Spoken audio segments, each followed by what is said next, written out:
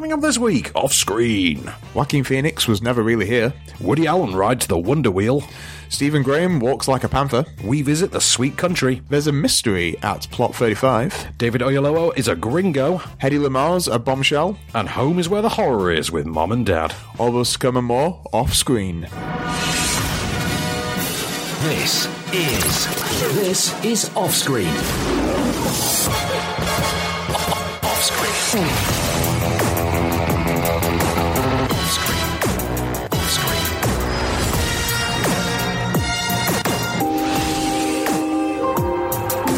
With the latest film news and reviews, this is Off Screen, the on-screen radio show. Ooh, welcome off screen. I'm Van Connor. And I am Case Allen. So, Mr. Allen, it's been an exhausting few days. It's been the Oscars.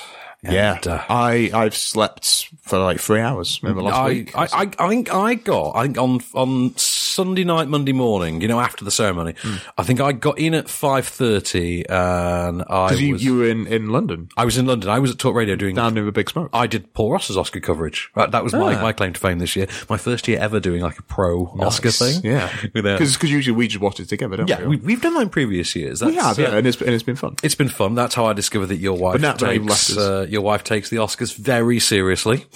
You see, she doesn't. Not as seriously as me. Do you know, I don't know where this has come from. I made a crack once about Taye Diggs and Idina Menzel. Well, she takes Taye Diggs very seriously. I thought she was going to take my face off. I thought I'm going the way of John. She's going to take your face off. Yeah. I thought I was a dead man. I really did. Well, you don't talk about like celebrity couples, but my wife loves. Do not take Susan Sarandon and Tim Robbins' name in vain. No, I know that now. Susan Sarandon actually produced one of this week's new releases, by the way. She produced... Segueing already. Yeah, she produced Bombshell, the Hedy Lamarr story. Did she really? On the way out, yes. That's amazing. Do you know what my favourite fact about Susan Sarandon is? She has a middle name that also begins with S. Oh, I hope so. Let's check Wikipedia.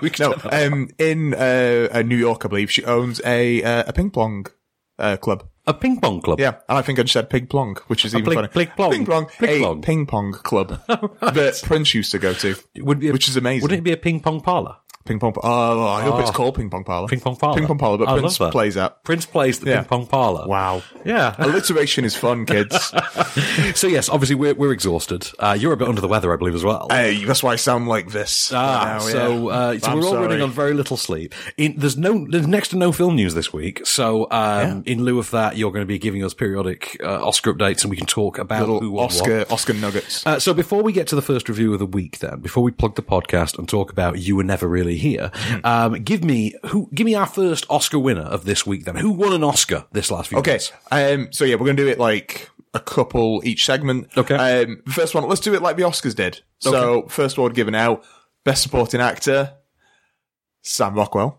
I was so happy with this. Yeah, Sam Rockwell. I think everyone was. Yeah, it's just nice to see him finally get some recognition. And he's been around forever. It's 20 years since Galaxy Quest. Since he played Guy Fleegman. Guy Fleegman. And I love at the end of the film when he finally gets a name and it's Guy. That's the whole thing, isn't it? Genius. Well, because his name was Guy, wasn't it? That was the whole gag. Yeah. And he's like a red shirt essentially, isn't he? He is. That's his whole gimmick, and it's a brilliant. If you've never seen Galaxy Quest, please do look. Just watch it now. It's amazing. I'm hoping, like if anything else, just loads of people are going to go back and watch a bunch of his great Sam Rockwell films. I think Sam Rockwell. I'm going to get shot for this. Sam Rockwell is very underrated in, wait for it, Charlie's Angels.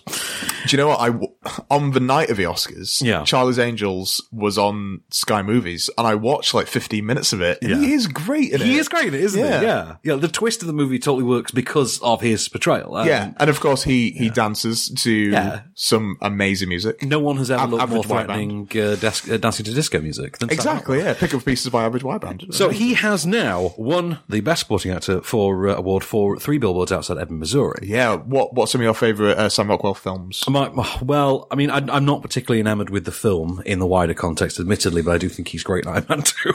Right, well, that's in terms of his mainstream stuff. No, he is. I would love to see Just Now Come Back. Moon, of course. Moon, I think he's tremendous in. Is it Confessions of a Dangerous Mind? That was him. Yeah, as well, so that was one of his first like proper leading roles, and George Clooney directed that. Was Clooney's first directorial job as well, wasn't it? Obviously he's been in other films, and other plays by Martin McDonough. Yeah. There's a film I really love called Gentleman Broncos, which is by the guy that did Napoleon Dynamite, and he's amazing in that. I haven't seen that one. Jared Hess? Jared Hess, Jared yeah. Hess. I've not seen that one. Yeah, obviously Moon, he's amazing in. The Way Back. Oh, God, yes. A few years ago, and he's just... Green Mile. Oh, God, yeah. He's great in everything. There's so many. It's one of those where I'm glad he has the Oscar, because it just feels like we had to give him one on principle at this point. Yeah, and he just seems like such a nice dude, and I feel like... Yeah, the whole branch of like the actor side of it. Yeah, they just all love Sam Rockwell. So, let's plug our podcast and competitions real quick then. So, podcast edition, get more bang for your buck. By that we mean we've devalued the currency. So you literally get more bang for your buck. Bang for your Bitcoin. For your Bitcoin. So yeah, more reviews, more film news, more moments of Cage. If you download the podcast edition, and there's more at the end of the show, we can't fit in the radio edit, so go on Acast, iTunes, Deezer, TuneIn, podcast platform of preference. Yeah. We're all about the bees. All up in there today. Yeah. And competitions this week. If you go on onscreenfilm.com, what we got? And go in the competition section, Paddington 2 swag. Also begins with a P. Also begins with a P. Yeah, that's the only reason why I'm plugging it. So it also begins with a P. You can possibly partake in the procurement of some Paddington proclivities. I don't know. Yeah, going a bit beefy there, wasn't I? Paddington party. With your Paddington posse. Yeah. For all purveyors of Paddington. For purveyors of Paddington, partake in our Paddington procurement process. Procurements. Great word. Yeah, all up on onscreenfilm.com/competitions. So let's talk about our first film of the week, our first new release. Let's talk about You Were Never Really Here. Yeah. Which is the latest film from Lynn Ramsey, who most notably brought us We Need to Talk About Kevin. Yeah, she was going to do Jane, Get Your Gun, or and then whatever didn't she drop out in the first couple of days of filming it or something? I think it was like, as everyone was getting to set to start shooting, she didn't show up, and then she just dropped out. And then, of course, I forget who it was that took over. The guy who did Warrior. It's not Gavin Hood, there's another guy with a name very similar to Gavin Hood, isn't there? He did The Accountant, he did Warrior. It's going to turn out to be Gavin Hood, isn't it? It's totally going to turn out to be Gavin Hood. Right, so this stars Joaquin Phoenix as... Basically, he's a traumatized veteran. He's suffering from PTSD, and he lives a very closed-off, almost monk-like existence. You ever see Ghost Dog: Way of the Samurai? Oh, with Forrest Whitaker. Yeah. Kind of like that, only he's doing it down, dirty, street level. You feel like Matt Murdock could walk around the corner at any moment kind of thing. And he fills his days taking on jobs through a broker, tracking down missing teens, missing children. And he takes on a job for a senator, rescuing his abducted daughter.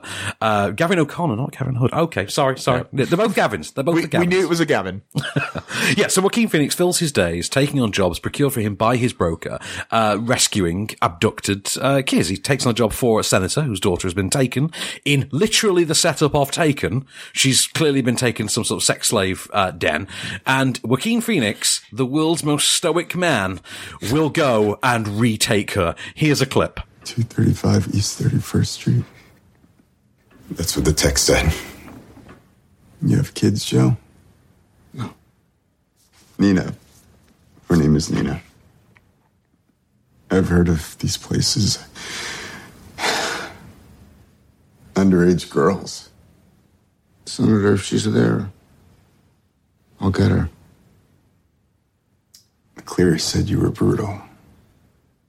I can be. I need this.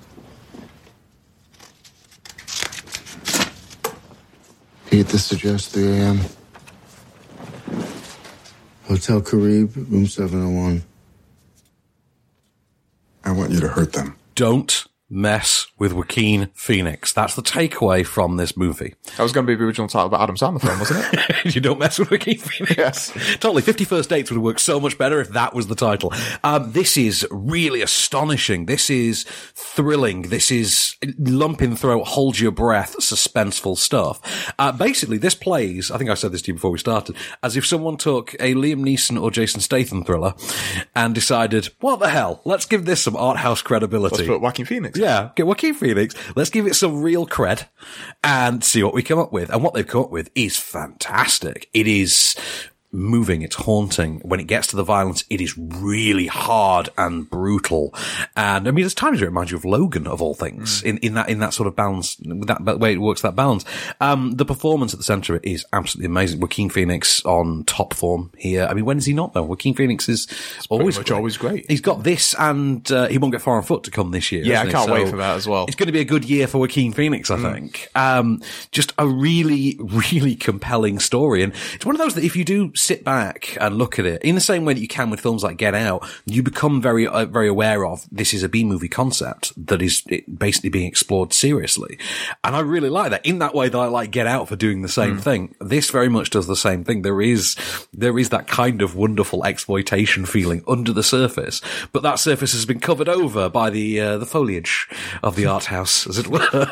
And foliage. It's not quite as, what was the term I used to you earlier? Was it flouncy? As we need to talk about, Kevin. Flouncy. I don't agree with that being flouncy as such. Flouncy. Yeah. It's not as ethereal. It's not as otherworldly as we need to talk about more Kevin. Straightforward. I guess about Sue's about story, though, it does still have some of that flair. You can visibly still see some of Lynn Ramsey's style in there, but she's taken it down to pavement level, as it were. This is less suburban lawn, more, urban pavement. Yeah. She's an amazing director, though. She's really good. She's one of those people that's just like, how has she never been nominated for an Oscar? Well, she walks off of films, that's why. I mean, if you can't finish the job, you don't get recognised for it. That's how it works. That's kind of a written. That's kind of a given, sorry. Kind of a writ, sorry. Yeah. I'm going to go into IMDb now and find that I'm probably wrong, and she has been nominated. I bet you were both wrong. Let's have a look, yeah. I just, for some reason, I didn't think... Interesting thing about this as well, this is based on the book by Jonathan Ames. Lynn Ramsey has written it for the screen. I like Jonathan Ames. That's it. He did Bored to Death, didn't he? Yeah, which I loved. I loved that show. Which kind of revived the career of Ted Danson. And then Ted Danson just became that guy that was just in like those kind of shows. Yeah, and then The Good Place happened. God bless him for it. Really well written, really sharp, really intriguing, really suspenseful. I loved every second of it. The cinematography of it, I think, absolutely works. Creates this. There's a moment in it in which I thought, to paraphrase your favorite, one of your favorite comedians, is this going to be a Jacob's Ladder moment? A Jacob's Ladder scenario? Because the cinematography really points you in that mindset. I really point you towards that mindset with that sort of, is this going to go Jacob's Ladder? But no, it really works. And I think having that style, the way that they do, does give it keeps you on your toes a little bit. And I quite like that about it. Yeah, but you'll be thinking, not another Jacob's Ladder scenario. Exactly. Once is enough. With the latest film news and reviews, this is Offscreen, the on-screen radio show. And we're back, and we're getting more awake slowly. I think slowly. Coffee helps. Coffee helps. I'm coming back to life ever so slightly. I think. So let's talk about Wonder Wheel then, and then you can give me another. So this is not the Todd Haynes film that I thought it was last week. Yeah, but I did the same thing with Journey's End and Journeyman. We're going to call it what Journey Manning. Journey Manning. It's Journey Manning. Yeah. Journey Manning. Wonder Wheel and Wonderstruck, two different films, just as Journey's End, Journeyman, are two different films. Yes. Yeah. So, like Bill Pullman, Bill Paxton. David Keith David. Yeah, that's how we are. Yeah. Dermot Mulroney, Dylan McDermott. Except we could do this. They have now acted together. So I generally think this could be just like a podcast in its own right. What, we just talk about the wonder of David Keith and Keith David? Like, I feel like if you actually got the pair of them to do the podcast with you, that'd be amazing. That sells itself. And they review each other's films. That'd be good. Yeah. Keith David reviews the films of David Keith. Yeah. Astonishing. Keith on David and then David on Keith. Oh. Yeah. I love it. Come on. You know, the podcast is literally called David/Keith. It writes itself, doesn't it? It totally does. Okay, so Wonder Wheel, which is the latest film for Woody Allen. It's more fun to talk about Keith David and David Keith than it is to talk about Woody Allen right now. This is the thing, because this film got kind of buried. I mean, this was an early Oscar contender, wasn't it? And now it's sort of, as the time drew ever closer, it'd been shunted to the side. Like, at least for Kate Winslet. I think. So this follows, stop me if you've heard this one before. So, an all-star cast, in a Woody Allen film are joined by the sudden arrival of one of their estranged family members who is fleeing their life and has come to live with the ensemble cast and brings their problems with them. So. Right, like a less good Blue Jasmine. Basically, yes. Yeah. Alright, so, this is like the only film Woody Allen wants to make now. In this case, the new arrival is Juno Temple, who is the daughter of all people, Jim Belushi. Jim Belushi's the star of a Woody Allen movie. Was he in another one? Was he in Cafe Society? Or did I dream that? I feel like you dreamt it, but I think it's also possible. I don't remember. It's possible. Yeah. I'm going to get to a criticism about that in a moment. But Jim Belushi's daughter comes and joins him. They live at the Coney Island Fair. They live behind the big wheel, behind the Wonder Wheel. He has his wife, Kate Winslet. He has her son, who's a cantankerous fire starter. He literally lives to start fires. He's a fire starter, twist fire starter. Exactly. And she's being pursued by the mob. And her arrival brings with it a love triangle of sorts between Kate Winslet, her young lover, played by Justin Timberlake with the most amazing head of hair you've ever seen. Oh, it's wonderful, isn't it? It is wonderful. Yeah. That's the wonder in the wheel, is Timberlake's hair. Is that's it? That's what the wonder of the title refers to, his hair. And of course, Juno Temple. And this love triangle spirals out as the mob are looking for Juno Temple and the family themselves are struggling with their own internal quabbles. We have a clip. Why aren't you in school? Want to see this picture? It's the last day. You can't not go to school. Jesus, Richie. That's why you're in summer school, because you missed so many days. They called again and asked, is he sick? I don't like school. Doesn't matter if you don't like it. I don't like waiting on tables, but we need to eat and pay the rent. Some things in life you have to do whether you like it or not. Let me watch the picture. Where'd you get the money for the movies, anyhow? I took 50 cents out of Humpty's pants when he was asleep. What? You steal from your father? He's not my father, and I hate him. Don't you dare say that. He saved my life. He's a good person. Why does he hit you? He doesn't hit me. Yeah, when he gets drunk, he hits everybody. So, yeah, Woody Allen's back. I'll be honest, at this stage, it's starting to feel like, you ever have one of those friends who plays a lot of video games and every year, without fail, they pop down to game and they drop 40 quid on Pro Evo or FIFA every year, even though it's the same game with like 3 new players added to it. The controls are the same, the game dynamics are the same. Well, basically, Woody Allen is that. Woody Allen is cinema's Pro Evo soccer. He is Hollywood's FIFA. It's the same game. And the only thing that separates this one really from the last few is that this one's gone for something more of a music hall kind of a feel. Something more of a quaint stage player production. And, you have Kate Winslet, who's a sort of faded, who's playing a sort of faded, wannabe star. Justin Timberlake, who wants to be a writer. And you have this starstruck quality to the characters anyway, that what they've done with the actual production of the film is they've made it look as staged as possible. Small sets that quite clearly could just be constructed on the stage before an audience. Heavy use of spotlights and an interesting use of colour as they do. So the spotlight that's on each cast member at any given point inadvertently provides you with a direct visual indicator of the emotion that the scene is playing. So, Justin Timberlake is being bathed in blue light as he's having an emotional moment, and Kate Winslet is losing her composure, so it's all red, and then there's orange for more tranquil moments, and it's quite cleverly put together. It's Vittorio Storaro who's done the cinematography on this. I'm not overly sure of his body of work, to be honest. Last Emperor, Dick Tracy, Tango. Oh, Apocalypse Now. So he's got some experience. Done all right, I guess. He's done all right for himself. Yeah. Been in a helicopter. Yeah. He got that chopper ride. That's what matters. Not to brag. Not to brag. No, not at all. I mean, no one wants to be showy here. But, I did really enjoy it. I did come away from it though thinking I don't feel like I've gained much more, from the cinematic pantheon having seen it. It does feel like it's that annual visit from Uncle Woody. That sounded far, far creepier than I needed it to. I'm so sorry. I don't know. I think that's an appropriate level of creepiness. Okay. Yeah, your Uncle Woody. Yeah, let's not go there. Well, he's everyone's creepy uncle who pretend doesn't exist now. Yep. Okay, so Jim Belushi's fine. Kate Winslet is very enjoyable. Juno Temple. You get 2 people from The Sopranos. You do. You get Polly Walnuts. Tony Sirico? Sirico, yeah. Sirico. Polly Walnuts. Yeah, and Bobby. Bobby, yeah. Bobby Bacala or something? Bacala. Yeah. Played by Steve Schirripa, I want to say. Well done. Yes. Yeah. I remember that one. I really did enjoy it. It's got the usual body of all-star supporting cast in there who only turn up for one scene. It's like David Krumholtz turns up for one scene. Yeah, I've just seen that. As get this, David Krumholtz at this stage in his career seems to live solely to play a late 30s, overweight, cliche Jewish man who arrives to dispense advice. I'm pretty sure he's not acting. That's just David Krumholtz now. Yeah. Do you think he looks back at pictures of himself in 10 Things I Hate About You and cries silently? I don't know. I think he just puts on like his elf costume from the Santa Claus films. I do like Gromholtz. I really do. Me too. Yeah. Can't stop the signal, Mel. Anyway, I did quite like it. I don't think it's one of the best films of the year or anything. I don't think it's one of the best Woody Allen films. I always liked Midnight in Paris, actually.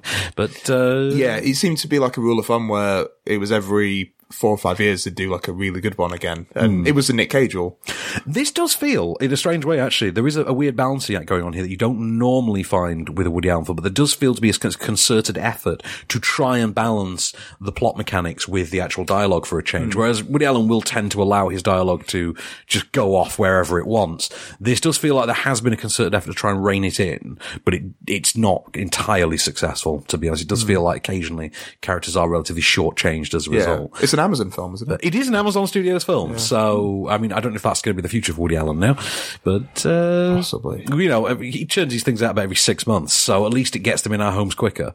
You know, there's that. So give me an Oscar winner before we do the top 5. Okay, so next one, let's do Best Supporting Actress. Aha. And who won Best Supporting Actress this year? CJ Craig.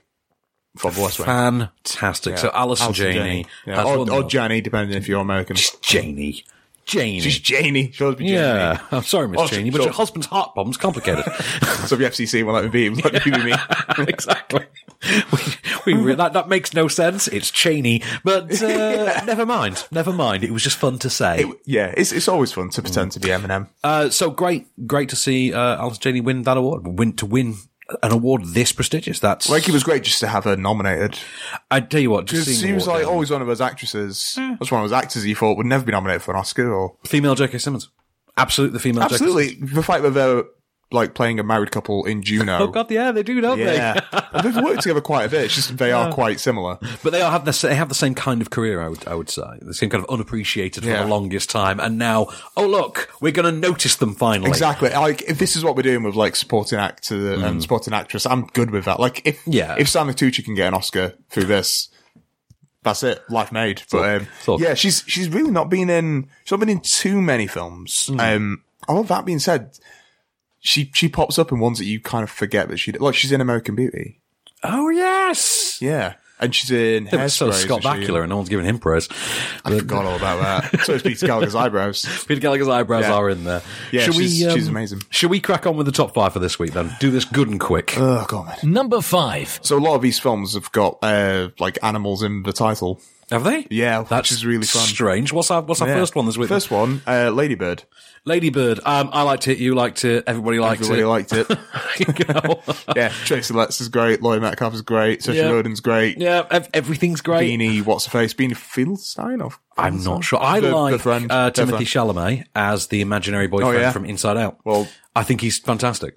Yeah, because he is that character from Inside Out, isn't he? Who Amy Poehler like. Did you see James Ivory's shirt that had his face on? No, I did not. Oh, it was amazing. I am starting to come around Timothée Chalamet. I like him a bit more. There's been a lot of outside of just being a great actor.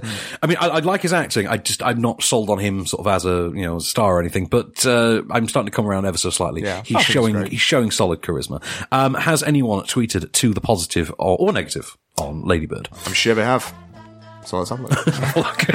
Look, there was just a pause and you really kept me in suspense there. Yeah, I'm quite good at a pause. Fair enough. Myriza Aziz says, #Ladybird was like a well-written John Green movie, but less cheesy and ... emotionally raw. Also likes a pause, 8 out of 10. 8 out of 10 Ladybirds. That's fine. That's a good number of Ladybirds. Number 4. Game Night, which I've not seen. I'm hopefully going to see it tonight. Oh, I loved it. I really want to see it again. So much fun. It works because it's basically a comedic suspense thriller, with that sort of tone of all things like Horrible Bosses. I think would be a good barometer to say. I like the first Horrible Bosses. I do. And it leans more into the dynamic of that and actually, and runs with it. And I think it's won over a surprising number of people because it is as funny as it thinks it is. And it's very rare to actually come across a film that's successful. Great supporting cast in there. Is it Lamorne Morris? Winston from New Girl. From New Girl. You've also got Billy Magnussen, Sharon Horgan, a certain iconic TV actor of the last 10 years I'm not going to name for spoiler reasons. Well, now I know there's going to be a spoiler, thanks. I'm going to be looking out for it. No, his name is in the credits. It's in the opening credits, and you think, oh, I'm looking forward to seeing where that person turns up. And I would have been looking forward to seeing it in the credits. And then you forget. And then, obviously, it happens. You're like, oh, evil James King is here. Let's see if you can piece it together from that. I probably can now. God, it's like saying, oh yeah, that twist in that film is great. Now I know there's a twist. Well, I'm twisty, I'm turning. Okay, so I loved it. You will love it when you see it. Has anyone tweeted about it? At Lee_is_John. Okay. I don't understand that. He's John. Lee is John. Lee is John. Yeah. Game Night is a 95 out of 10 good-ass movie. Go watch it. Well, you know what? Let him say what he wants, man. Lee is John. He is John, man. He's John. He can do what he wants. Number 3. The Greatest Showman, not the greatest song winner at the Oscars. No, it's not. And I was traumatized by that. I really thought it was going to win. I really did. But you know what? It's beyond a joke how much money this is still making. Yeah. It's been out for like 10 weeks now. Yeah, something like that. And it's number 10 weeks. It's still huge. Deservedly so. It's a good time movie. Hugh Jackman. Yeah, Hugh Jackman. It's a good time movie. It's fun for literally the whole family. Go and see it. I presume someone has written a tweet about how amazing the soundtrack is. At Sarah O_Connell. Okay. Says, I absolutely loved, all in capitals, # Great Showman. I need to see it again. Amazing cast, story. Amazing story, really? And soundtrack. # this is me, and then some kind of embedded picture thing. I'm assuming it's Hugh Jackman with his hat. I don't know, probably. Number 2. Red Sparrow. So this is the next of our animal movies. Red Sparrow. More like Grey Squirrel. But, no, I just didn't get on with this. I know what it wants to be, and it wants to be timely and edgy, and the problem is, it's too smart for its own good, it's too dumb for its own good, and you sit and think, why can't you just pick one of those? What are you? Pick one of those. Stop trying to sit in the middle. Just pick one of those. Be it, be Alias, or be Salt, or be Tinker Tailor. Don't try and merge them. It doesn't work. Merge. This is, it's the lamb and tuna fish equation. It goes together like lamb and tuna fish. Perhaps you prefer spaghetti and meatballs. Perhaps you're more comfortable with this analogy. Is that Big Daddy? That's Big Daddy. Yeah. That's Steve Buscemi and Rob Schneider in Big Daddy. Yeah, that's cinematic heavyweight. Yeah. But no, the problem is that for all the good that Jennifer Lawrence brings to it, there's a lot of bad at the behest of this script, which just doesn't quite work. Doesn't really have the nerve to commit to what it needs to actually make it an entertaining film. And the result is actually something just kind of dull because it's a half measure and it never stops feeling like it. Has someone tweeted? That is a ridiculous handle. Dominique says, Red Sparrow was cold, uncomfortable, and overly sexual in ways the audience never asked for. So presumably she did like a survey. She asked everyone. How cold and sexual do you like your experiences? Who asked for the sex? And like, no, put around up. Who asked for warm sex? Not cold sex, warm sex. Lukewarm sex. Lukewarm sex. Yeah. That is a better title than Red Sparrow. Yeah. I never freeze. Number 1. It's going to be number 1 for like the next couple of weeks, so just get used to it. I hope so. I hope it's number 1 until Infinity War comes out. But, I mean, if Rampage wasn't coming out, yeah, I feel like maybe Wrinkle in Time. Yeah, Wrinkle in Time's only a fortnight away, Wrinkle in Time is like the next, like, tentpole blockbuster-y kind of film. It is. Well, Black Panther is going to be a hard one for it to top. It is a genuinely phenomenal action-adventure, even outside of being a terrific Marvel movie. It's just a solid action-adventure. It's a great comic book movie. It's a great family. It is one of the most standalone MCU films that they've made. Oh, absolutely. If not the most, I would say. Quite possibly, since the first Iron Man, even. Yeah, the only thing that, like, really connects it, I guess, is the fact that it's like a week after Civil War and he's coming back from those events. Well, that's it. You don't really require much of an explanation as to who the hell Martin Freeman is. No, like yeah, that's it. I mean, you saw it with, your brother-in-law? Oh, I took my brother-in-law, yeah, who thought it was well good. He thought it was well good. It was well good. But he's not seen the other Marvel films. I don't know if he's ever seen a film before. You know, once years ago, he works surveillance for the police. Right, genuinely. I think that sounds like that's a cooler job than it. I once put Dumb and Dumber 2 or Dumb and Dumber or whatever it was called on his iPad for him. After the home release, I transferred his digital copy across to his iPad for him, and apparently he watched it like 4 times in a day. Amazing. He said it was one of the funniest films he'd ever seen. So I don't trust him that far on his cinematic opinions, to be honest. But yeah, he thought Black Panther was well good. So, you know what? Take his word for it. Speaking of taking word for it, I take it someone on Twitter has given us their word for it as well. So Tiffany basically just wants Michael B. Jordan, essentially. She says, I just saw Black Panther. Michael B. Jordan, call me. There is a line, sister. Yeah, get in line, love. Yeah. Get in line. I mean, he's a good-looking man. Good-looking man. Handsome fellow. I mean, Creed, he's got it going on. Yeah. We'll return. With the latest film news and reviews. This is Offscreen, the on-screen radio show. And we're back. So, Mr. Allen, we've got, there's a lot of films out this week. I don't know if you noticed. There's like 9. There's 9 films out. Yeah. There would have been 10. However, I made the executive decision to skip The Divine Order in exchange for 2 hours in bed. Kurt Russell. I chose to kill Steven Seagal. Yeah. But I made the executive decision to kill Steven Seagal so that I could stay in bed for 2 extra hours after the Oscars. Smart. So, and I didn't get a link in time, so we've not reviewed it. So, In the meanwhile, though, we've got a lot of films. So let's do some rapid fire reviews. Try and get these out in less than 10 minutes. I'll chuck in a clip for Gringo. I'll chuck in a clip for Gringo. And other than that, let's just shoot these ones out. Plot 35, also known as Carré 35. This is, I expected very little of this. First of all, the screening was at the ICA, the Institute for Contemporary Arts. Oh. And Sod's Law dictates that every single time we have a screening there, the movie is awful.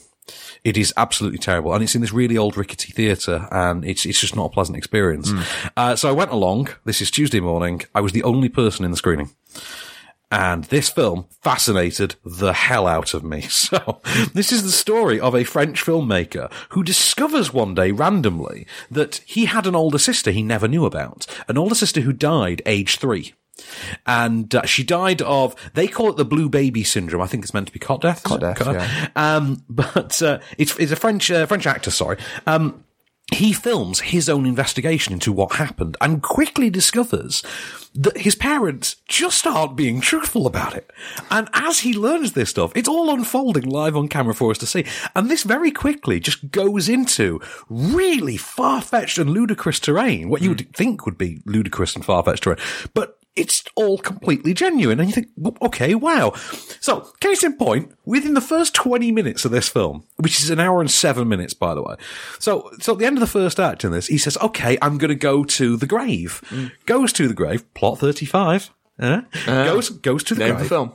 Has a wander through the cemetery, says, okay, so I found 33, 34, 36. And I'm thinking, well, no, as he's doing it, I'm thinking, oh, watch this. I bet your plot 35 is not there. I think it's 33, 34, 36. Plot 35 was not there. I'm like, you're kidding me.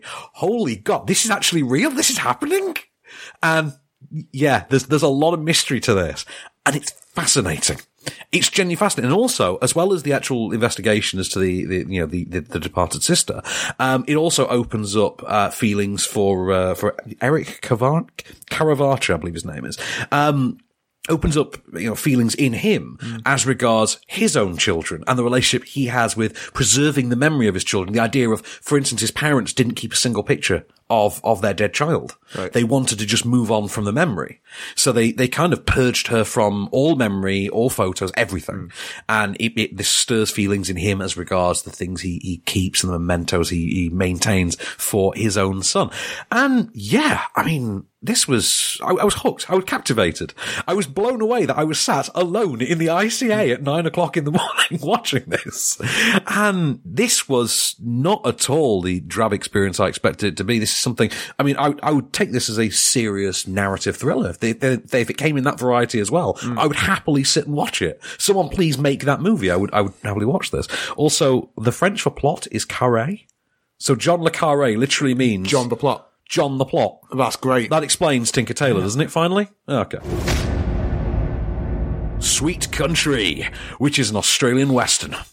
Cool. Starring Sam Neill. I've heard about this, actually. Guess better. Does not just star Sam Neill. Or, by the way, I have a meme for you that shows you the sequence of Jurassic Park with the sick Triceratops. Cool. Sam Neill and then Sam standing. I thought you'd like that. So this Willem Dafoe, Willem Dafoe. Exactly. Yeah. So this stars not just Sam Neill, but also Brian Brown. Remember him? No. Oh, okay. Let's have a look. I know I've got Google 5 years on you, so I think maybe in those 5 years is when Brian Brown had a high-end film career. Let's have a look. You absolutely peek away. You'll know him when you see him. But I know him from FX. Remember the FX movies? And Cocktail with Tom Cruise. Cocktail. Yeah. That's what I know. This is set in the 1920s, Australia's Northern Territory, sort of the wild frontier. It is the story of an Aboriginal farmhand who lives in a sort of almost egalitarian climate with Sam Neill, as in they're not his employees. He treats them as they're more like a commune. He is joined one day by a new neighbour who asks, "Would you mind coming down helping me with some stuff on my farm?" Sam Neill says, "I got a lot on, but my Aboriginal friend here will happily go with you. He will help you. Will you go and help him?" "Yes." "Okay, cool." His friend is more or less mute, by the way. The neighbour and the farmhand quickly discover that they have something of an antagonistic relationship. During an argument, the neighbour is killed, and our Aboriginal hero and his wife find themselves on the run in 1920s Western Australia. It is really impressive. There's a lot of... do you remember that film with Mads Mikkelsen, Salvation? A couple of years ago? So when we were Eric Cantona? Yes, it was. Yeah. Right, that was like unexpectedly brilliant. This took me back a lot to Salvation. This very much has that raw, badass Western kind of a feel for it. The kind of, we're going for gratuitous violence, but we're going to make it as realistic as possible. Brilliantly. You will like it. Exactly. You will squirm and you will like it. Yeah. Brilliantly put together by Warwick Thornton, who's also served as his own cinematographer on this. That's a solid name. Oh yeah. Warwick Thornton. Yeah, that is, isn't it? Yeah, very Australian name as well. It's like he's also served as his own cinematographer. The film looks great. The film plays well. The cast, terrific. Steve McGregor and Dave Tranter have done the screenplay on this. It does have genuine depth. It goes to quite disturbing places at times. If you get the chance to see this, absolutely do. Big meaty role for Brian Brown, which I haven't seen in a long, long time. It's great to see him finally getting some time in the sun again. Always in Gods of Egypt. Isn't that time enough? No. Let's never associate Brian Brown with Gods of Egypt. Okay? Don't do that. He's not done anything to you. Yeah, but you love that film. Everyone should love that film. Exactly. I can't even say that with a straight face. But no, absolutely terrific performances across the board. Really solid film. Really enjoyed it. Bombshell, the Hedy Lamarr story. Okay, you familiar with Hedy Lamarr? No. That's fine. Not really. I feel like I should be. That name rings a bell. Do you know what? I think you'd know her visually rather than actually know her by name. Let's have a look. Have a look at her on Google. I've got my I internet think you will. next to me. So basically, this is the story of Hedy Lamarr's rise to Hollywood, way back in yesteryear when Hollywood actually had some kind of glamour to it. She came across from pre-war Europe. Her first more art house films, which were very sexually exploitative, were released much to the ire of Hitler. You're looking at a picture of her now and having the same reaction I did, aren't you? Yeah. That is the original Manic Pixie Dream Girl right there. God. Wait for it, because I'm going to make her your dream woman now. So, Hedy Lamarr, who was not only a terrific actress, was not only gorgeous, stunning, the most glamorous woman around, was also, it transpires, a genius. And I mean an actual Scorpion-level academic genius. I mean, literally, we could put her in a CBS series and have her solve procedural crimes every week as a member of the Scorpion team. That's her level of genius. She invented Wi-Fi. Nice. Yes, she invented the remote-controlled missile. She just invented things all the time. Actual things, genius-level things that wound up becoming actual, real world things. Actual concepts that wound up changing the nature of technology and humanity. She was also big in with Howard Hughes and would use her relationship with Hughes to access his engineering works. Basically, Howard Hughes served as her boyfriend/benefactor, gave her access to his vast aircraft hangar labs, and they just built things for her. And that's how the story went. In her later years, as she became mired in endless plastic surgery, and there were a lot of narcotics involved, things like that. As she was becoming penniless, she discovered that she really didn't hold on to the patents for any of this stuff. But it's about this full chronicle of her life, and it is really fascinating. Shone her in an entirely new light for me. Like I say, the original Manic Pixie Dream Girl. I think there's a serious biopic in Hedy Lamarr. Like, how this hasn't happened, I don't know. Yeah, I don't know. That's a Todd Haynes movie right there. Yeah, it is. I don't know who I'd cast. Ooh. Do you know, I don't know. Amber Heard? Well, you could pull off Amber Heard. She could do it. She's got those piercing eyes.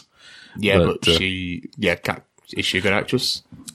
Amber Heard's passable. But anyway, so, really well made. It's made with a reverence, it's made with a respect, but it doesn't shy away from the darker elements of the story. Peter Bogdanovich turns up at one point. Mel Brooks turns up. Mel Brooks' attitude to, meeting Hedy Lamarr is one of my favourite comedic moments of the year, by the way. I was moved by it. I was quite touched by it. I learned a lot that I didn't expect to. And yeah, I was fascinated end to end. Gringo, directed by Nash Edgerton, brother of Joel Edgerton, who also stars in this. I found that out this morning. Yeah, weirdly enough, Joel Edgerton also played Nate Nash in Red Sparrow. So, make of that what you will. Weird. Joel Edgerton, I believe, has also co-written this film. It stars David Oyelowo as... Let's rewind it. Let's do it back. David Oyelowo. Oyelowo. Yeah. So it stars David Oyelowo as Howard, a trampled upon middle management type who goes on a company trip to Mexico to try and lock down a deal for the inevitable restructuring of US marijuana laws. In the meanwhile, he's being screwed over by his horrible bosses, as it were. Charlize Theron, who is basically playing her exact character from Prometheus, only with a sex drive, and Joel Edgerton, who's basically playing the Colin Farrell character from Horrible Bosses. Howard then decides to fake his own kidnapping, because reasons. Here's a clip. Richard. Harold. What happened, buddy? Why'd you come back with me and Elaine?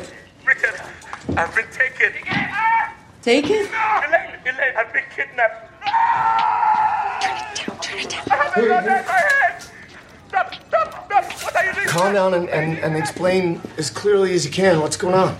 I am somewhere in Mexico with a gun to my head. I don't know how much clearer I can be. Harold, it's okay. We're here. What do they want? They want 5 million wired to an account. Or they're going to hang me from the bridge.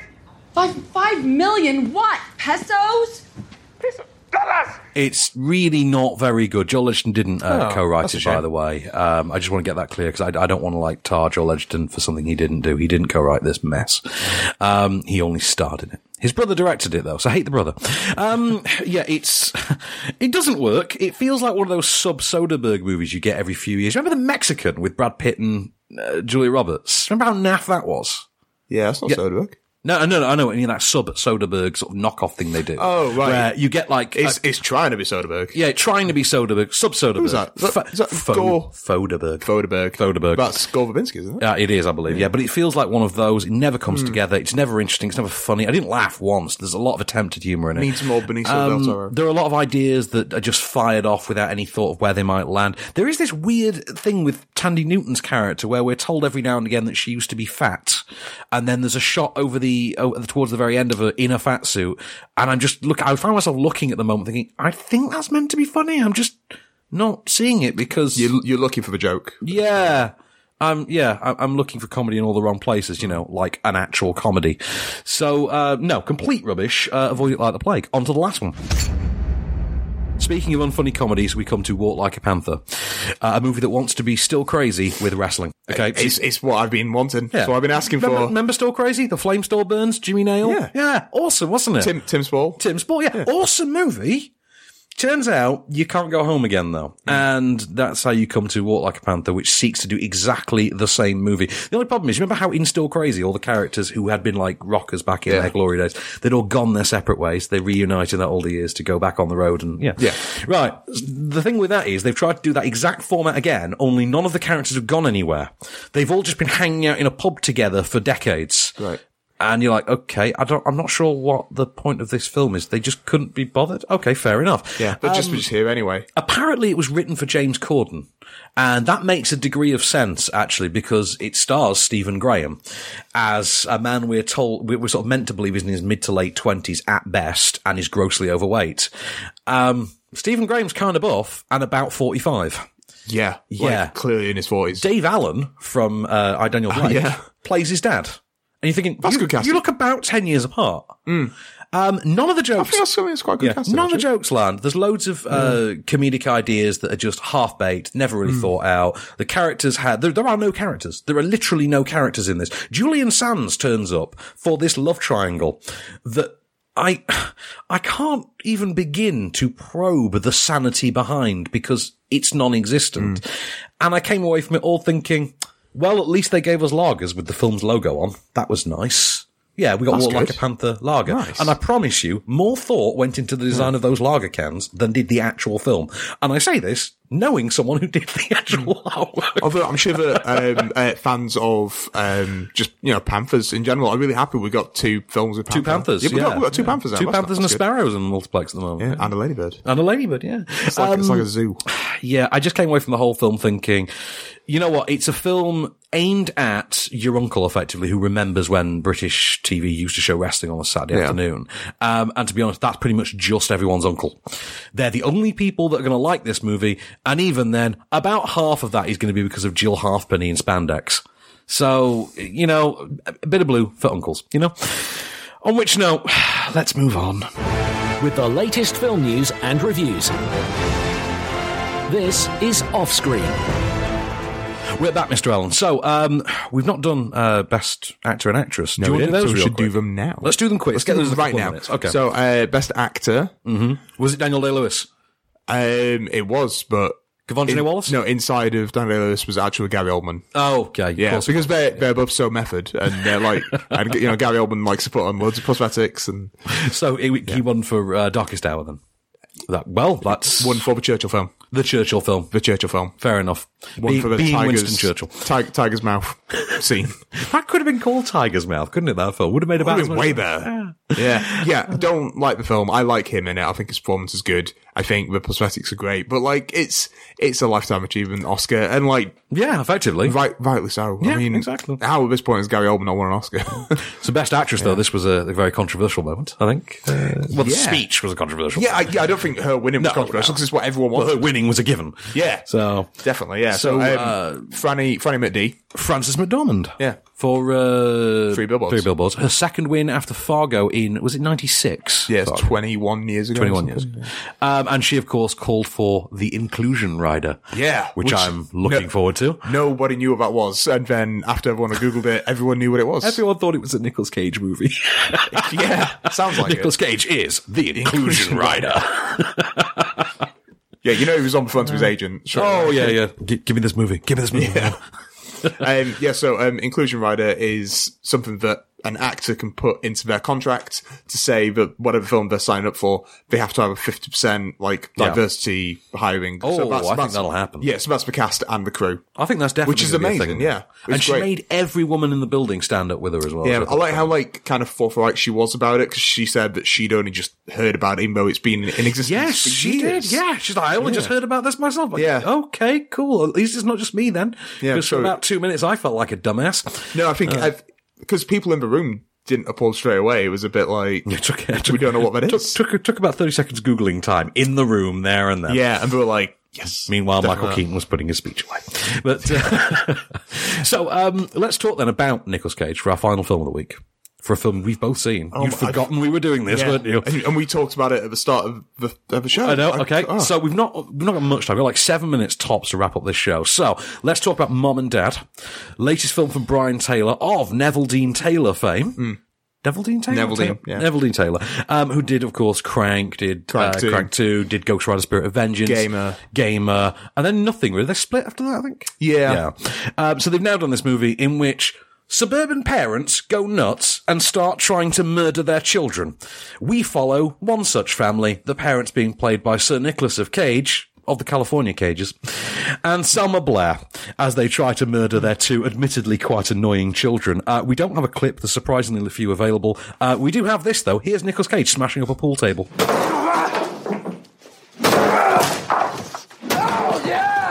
Your right foot in, you take your right foot out, you do the hokey and you work it all out. Nicolas Cage demolishing a pool table there. Yeah, I mean, worth it. Worth it. It's worth seeing film just about. This is actually a great movie, though. This is about 88 minutes long. I thought this was great. I watched it with you, and then I went and saw it a second time as well. Yeah, I feel like I need to see it again. Really good. Yeah. Plays like an inverse of Cooties, but with the tone of 28 Days Later, of all things. It has, a concerted effort in the front half to try and ape classic grindhouse films of the 70s, particularly with a very lavish opening sequence. I thought it was really well staged. I thought Nicolas Cage's madcap persona, as ever, just needs the right vehicle, and I think this is absolutely the vehicle for that. It's surprisingly bold project to see Nicolas Cage in. I thought Selma Blair was surprisingly likeable in it, really effective. There's a couple of cameos in there that I quite enjoyed as well. One particular Cameron alum, we'll say, gets an almost wordless appearance. That is very good casting as well. And it's great casting because you want to see more of that in the film. Definitely if you've seen Cooties, definitely check this out because it makes for an interesting flip side. Tonally as well as just story-wise. Didn't quite go where I thought it was going to go, and didn't end the way I thought it was going to end. Didn't begin the way I thought it was going to begin, and it's got some vintage Cage in there. What do you think of it? Same. Ditto, really. Yeah. Just a lot of fun. Classic Cage. It was. We kind of just sat there and were just enamored by this brutal, horrifying OTT domestic splatterfest. But I thought that Selma Blair was pretty game as well. Like, yeah, she was really going for it. Yeah. But I like Selma Blair. She's not in enough nowadays. Yeah. But I'm a fan of hers. But Nick Cage, I'll watch him in pretty much anything. I think he's absolutely terrific in this. Yeah. Also, Nicolas Cage constructing a pool table is one of the most beautiful things I've ever seen committed to cellular. There's something soothing about watching him smooth out the felt with his spirit level. I think it's because that he's going to destroy it within minutes as well. Clearly. Just put in that amount of detail and care and attention. Absolutely. Alas, it is not our film of the week, though. It is a great movie, but it's not film of the week. I'm going to give film of the week to You Were Never Really Here, which I promise you I can't wait to see it. You're going to love every minute of it. Yeah. And be hoping for a Jacob's Ladder scenario. No, but Jacob's Ladder scenario. Definitely check out You Were Never Really Here. But if you can see Mom and Dad on the big screen, do. It's a really fun OTT gory splatterfest. And one for the date nights, we'll say. Yeah, go date night at Mom and Dad. You'll love that. So that kind of brings us to a close for this week, which is Oscar week. So let's talk about what we've got next week. Mary Magdalene, that's next week. Joaquin Phoenix again, yeah. Joaquin is 3 this year then. Yeah. Okay. JC. We've got a reissue of The Magic Flute by the BFI next week. We've got My Golden Days. We've got The Square. We've got Peter Rabbit next week. Looking forward to that, are you, Case? Hashtag not my Peter. You wanted John Oliver, didn't you? That's what it was. And of course, last but certainly by no means least, Tomb Raider is out next week. So Walton Goggins gone mainstream, yo. Can't wait. Absolutely can't wait. Hashtag not my Laura. Well, a friend of mine interviewed Alicia Vikander at the premiere last night, and I'm jealous as hell of him. So can't wait. I'm not interested in it. No? It's done, yeah. I'm in. The trailers have not sold me. Look, I would rather it have been Gemma Arterton, but still, yeah. That's just me. I'm looking forward to it. Walton Goggins is the villain. What could possibly go wrong? That'll be good. That'll be good. Yeah. So in the meanwhile, that's everything we've got, really, for this week. Don't forget to check out the podcast edition. We're going to talk more Oscars after the end credits. In the meanwhile, this has been Candy Store for On Screen. I've been Van Connor. And I've been Hedy Lamar. And we'll be back. Just show me the way to get out of here, and I'll be on my way. You've been listening to Offscreen. For more news and reviews, visit onscreenfilm.com.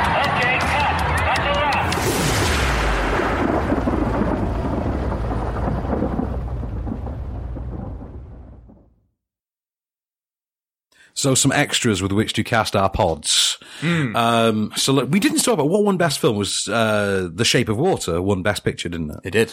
Were you surprised by that?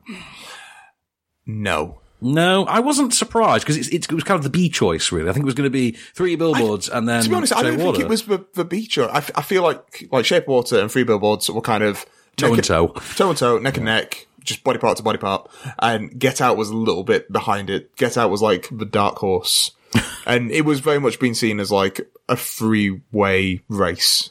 Yeah, I'd kind of go with that. And I think that's why Get Out got original screenplay and like rightly so. And that's probably one of the happiest moments of the night. Oh God, I've just looked at my iPad for a second, and I've got the page for Gringo still open, and under the trivia section on IMDb, it actually says film debut of Paris Jackson. Michael Jackson's daughter Paris makes her film debut in Gringo. I mean, God, crazy. Yeah. I don't know what to make of that. If you could pick a worse film to cameo in, but yeah. But no, it was pretty bad. Gringo. So no, Shape of Water though. I'm happy that it won an award. I just think if you weren't going to give it to 3 Billboards, just go all the way and give it to Get Out. Just if you want to try and. I don't think Shape of Water is a safe choice. Is that what you're trying to say? I feel it's just a bit more acceptable as a Best Picture winner. The Best Picture winner is about a mute woman that has sex with a fish man. With a fish man! Why did you just go, there were cones on me? There were cones. Because my voice is cracking. A mute woman has sex with a fish man. It won an Oscar. Deal with it. It won 4. It won Best Director and Best Picture. Yeah, and this was the most genre, heavy Oscars I think we've had in years. Very true. No Logan win, though, was there? Stupid call me by your name. Be happy.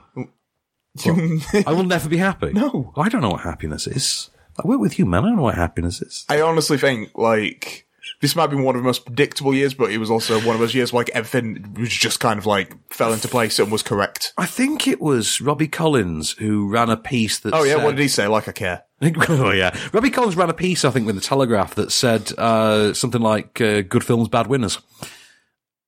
Which I thought, okay, I can kind of see what you mean. What does that mean? I think he was referring to how predictable it was. Because it was. How many did you get right out of interest on your score? 21 out of 24. You got 21 out of 24. I think I missed 4, so I think I'm 20 out of 24. Right. But then again, I hosted Oscar night with someone who had only seen Darkest Hour, so you're automatically in a better position. And Bex. So, she was lovely. I always love working with Bex, but we also hosted with someone else who hadn't seen any film that wasn't Darkest Hour. But ours is not to judge. Anyway, so Guillermo del Toro obviously won for Best Director as well. Yeah, that was amazing. Very happy to see him finally win. Yeah, definitely. Speaking of, Roger Deakins won Best Cinematography. Speaking of finally. Yeah, man. So it's 14th nomination.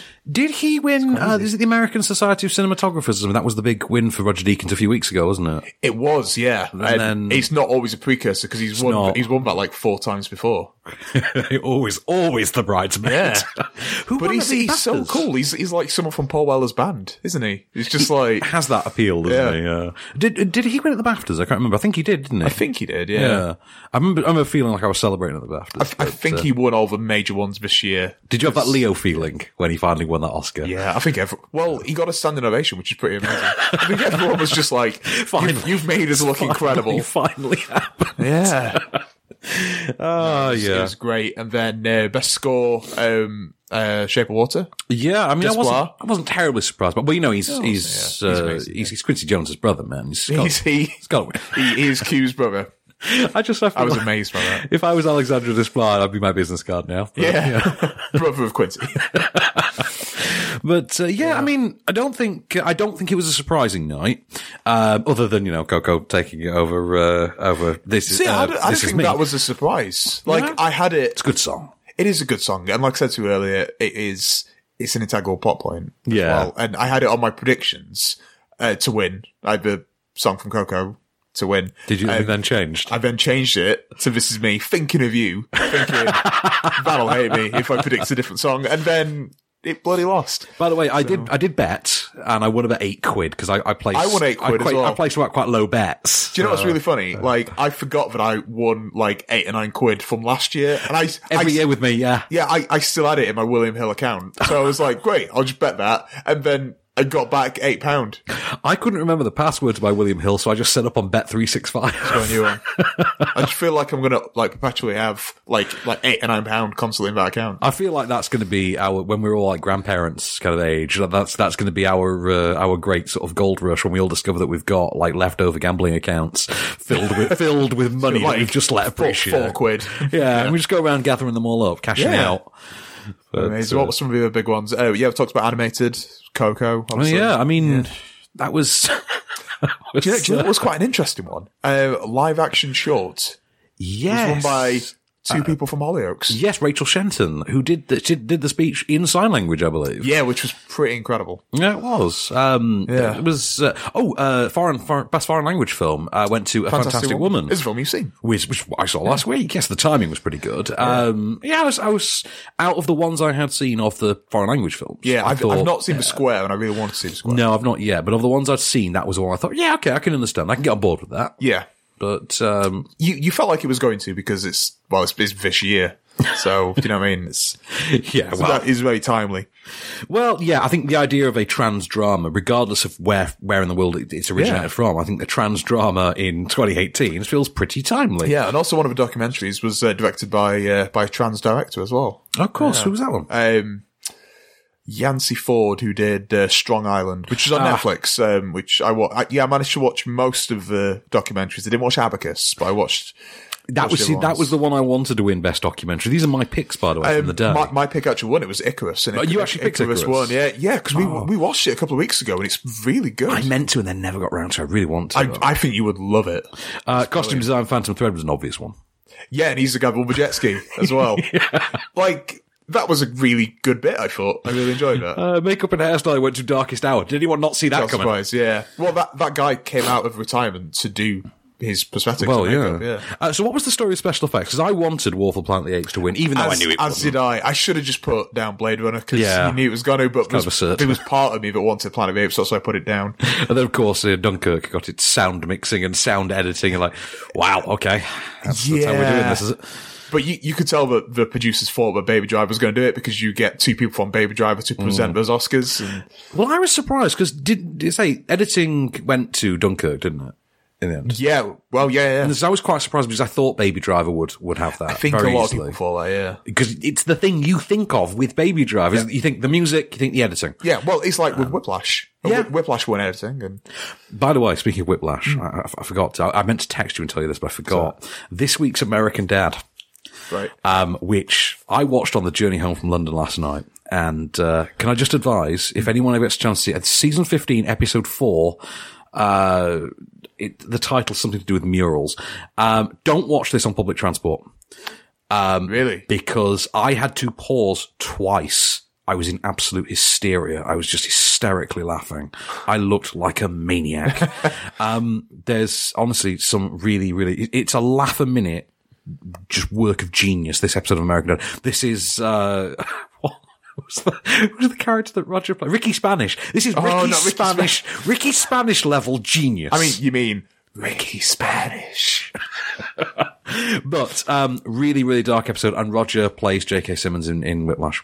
Brilliant. As in he puts on. Is he wearing like the tight black t-shirt? Yeah. He's got the eyebrows, the crow's feet, everything. They've made Roger look like J.K. Simmons. It's amazing. Incredible. And Steve is obviously the music people. Instead of a music school though, it's a clown college. Oh yeah. Yeah, you're imagining it right there. Yeah. I'm going to have to watch that this afternoon, I think. Watch this episode. Honestly, it is absolutely amazing. It's great. Good. I was in actual pain. I think the last I'm quite far behind. The last new one I saw was where James Hetfield was in it. Oh God, yes. As the swim coach. Swim coach, yeah. Master! That was a genius episode. Oh yes, because how do you mix Metallica and, high school It just gets progressively funnier, American Dad, I've never gotten the acclaim it deserved. American Dad is probably the funniest ongoing animated series on television, I think. It's up there, yeah, definitely. Family Guy gets all the attention because it's Family Guy. Cleveland was kind of derided. And yet, at the same time, American Dad was just there in the background. Simpsons people just kind of put up with now, which is... Yeah, I tolerate The Simpsons. I don't watch the new episodes anymore. We still do, just being a completist, I guess. I think it's when they had that Zooey Deschanel cameoing episode about Bart's sexuality or whatever. Yeah. I just was like, I'm bored now. I'm just bored. She's Thingy's daughter, isn't she? Oh, I can't even remember. Cletus's daughter. Yes. Daughter, yeah. Oh, but no, American Dad, I'm such a fan. And I hope I enter middle age, looking and sounding like Stan Smith. One of my favourite animated shows currently, and definitely my favourite new one, Big Mouth on Netflix. Oh, I've seen the first one, and I want to watch the rest. Good cast. He's incredible. Is that Nick Kroll? It's Nick Kroll, John Mulaney. Zooks is in it. Fred Armisen, just an amazing cast. We'll get on with that. It's incredible, man. You need to watch it. That first episode I saw was like, oh my god, this is raw. That's really the one where playing basketball, and I think so. Yeah. The next episode is even worse. Excellent. I look forward to that then. I'll give that a look when I get home later. Yeah, definitely recommend it. And it's on Netflix, so at least I can watch it more or less anywhere. But anytime, please. Yeah. Well, actually, no, that actually bit me in the ass this last week because I really got into watching Queer Eye over the weekend, and I wanted to continue watching it on my journey back down to London for Oscars on Sunday. But of course, you needed a data signal the entire time. I was really low. Yeah. I am loving Queer Eye. Oh, it's great, isn't it? It's just I did not expect to be hitting the feels, as the kids say. And I'm just going to put it out there, Karamo's jackets are just all of Karamo's style. Everything about Karamo is the greatest thing in the world. I feel like out of all the stuff that everyone has to do, he definitely has belief culture. Like, when it cuts to him, he's just use a napkin, asshole. I think there's one episode where he gives someone like tickets to like a ballet or a museum or something. God. And the rest of the time, he's just talking with them. Did you see that Tom and Abby have gotten back together, by the way? Yes, I did. Just FYI, I was on Twitter this morning. If you don't watch Queer Eye, by the way, this is all nonsense to you, in which case, you feel free. But, I think he's everyone's favourite, just the way that he says, damn. Also, he sounds like Mater. Oh, he has the exact voice of Mater from Cars. Damn, Abby. He's amazing. Oh my God. I love him. He's so awesome. I'm going to watch the rest of that series this weekend. Yeah, we watched an episode. Yes, I think I'm on like episode 6. I'm nearly done. Oh yeah, 6 or 8. Yeah, because I said to my wife, I'll watch one. She'd already watched all 8. Of course she had. She watched them in like a day whilst I was out. I think I was playing a gig. And speaking of Netflix shows, Lost in Space. Oh, I've not seen that trailer yet. I need to watch that trailer downstairs. So it looks like what's happened is someone saw the 1998 movie. Is it like Prometheus? I've heard this is the thing. Yeah. It looks like someone saw that 98 movie and thought, okay, what if we did that concept, but in the style of Prometheus?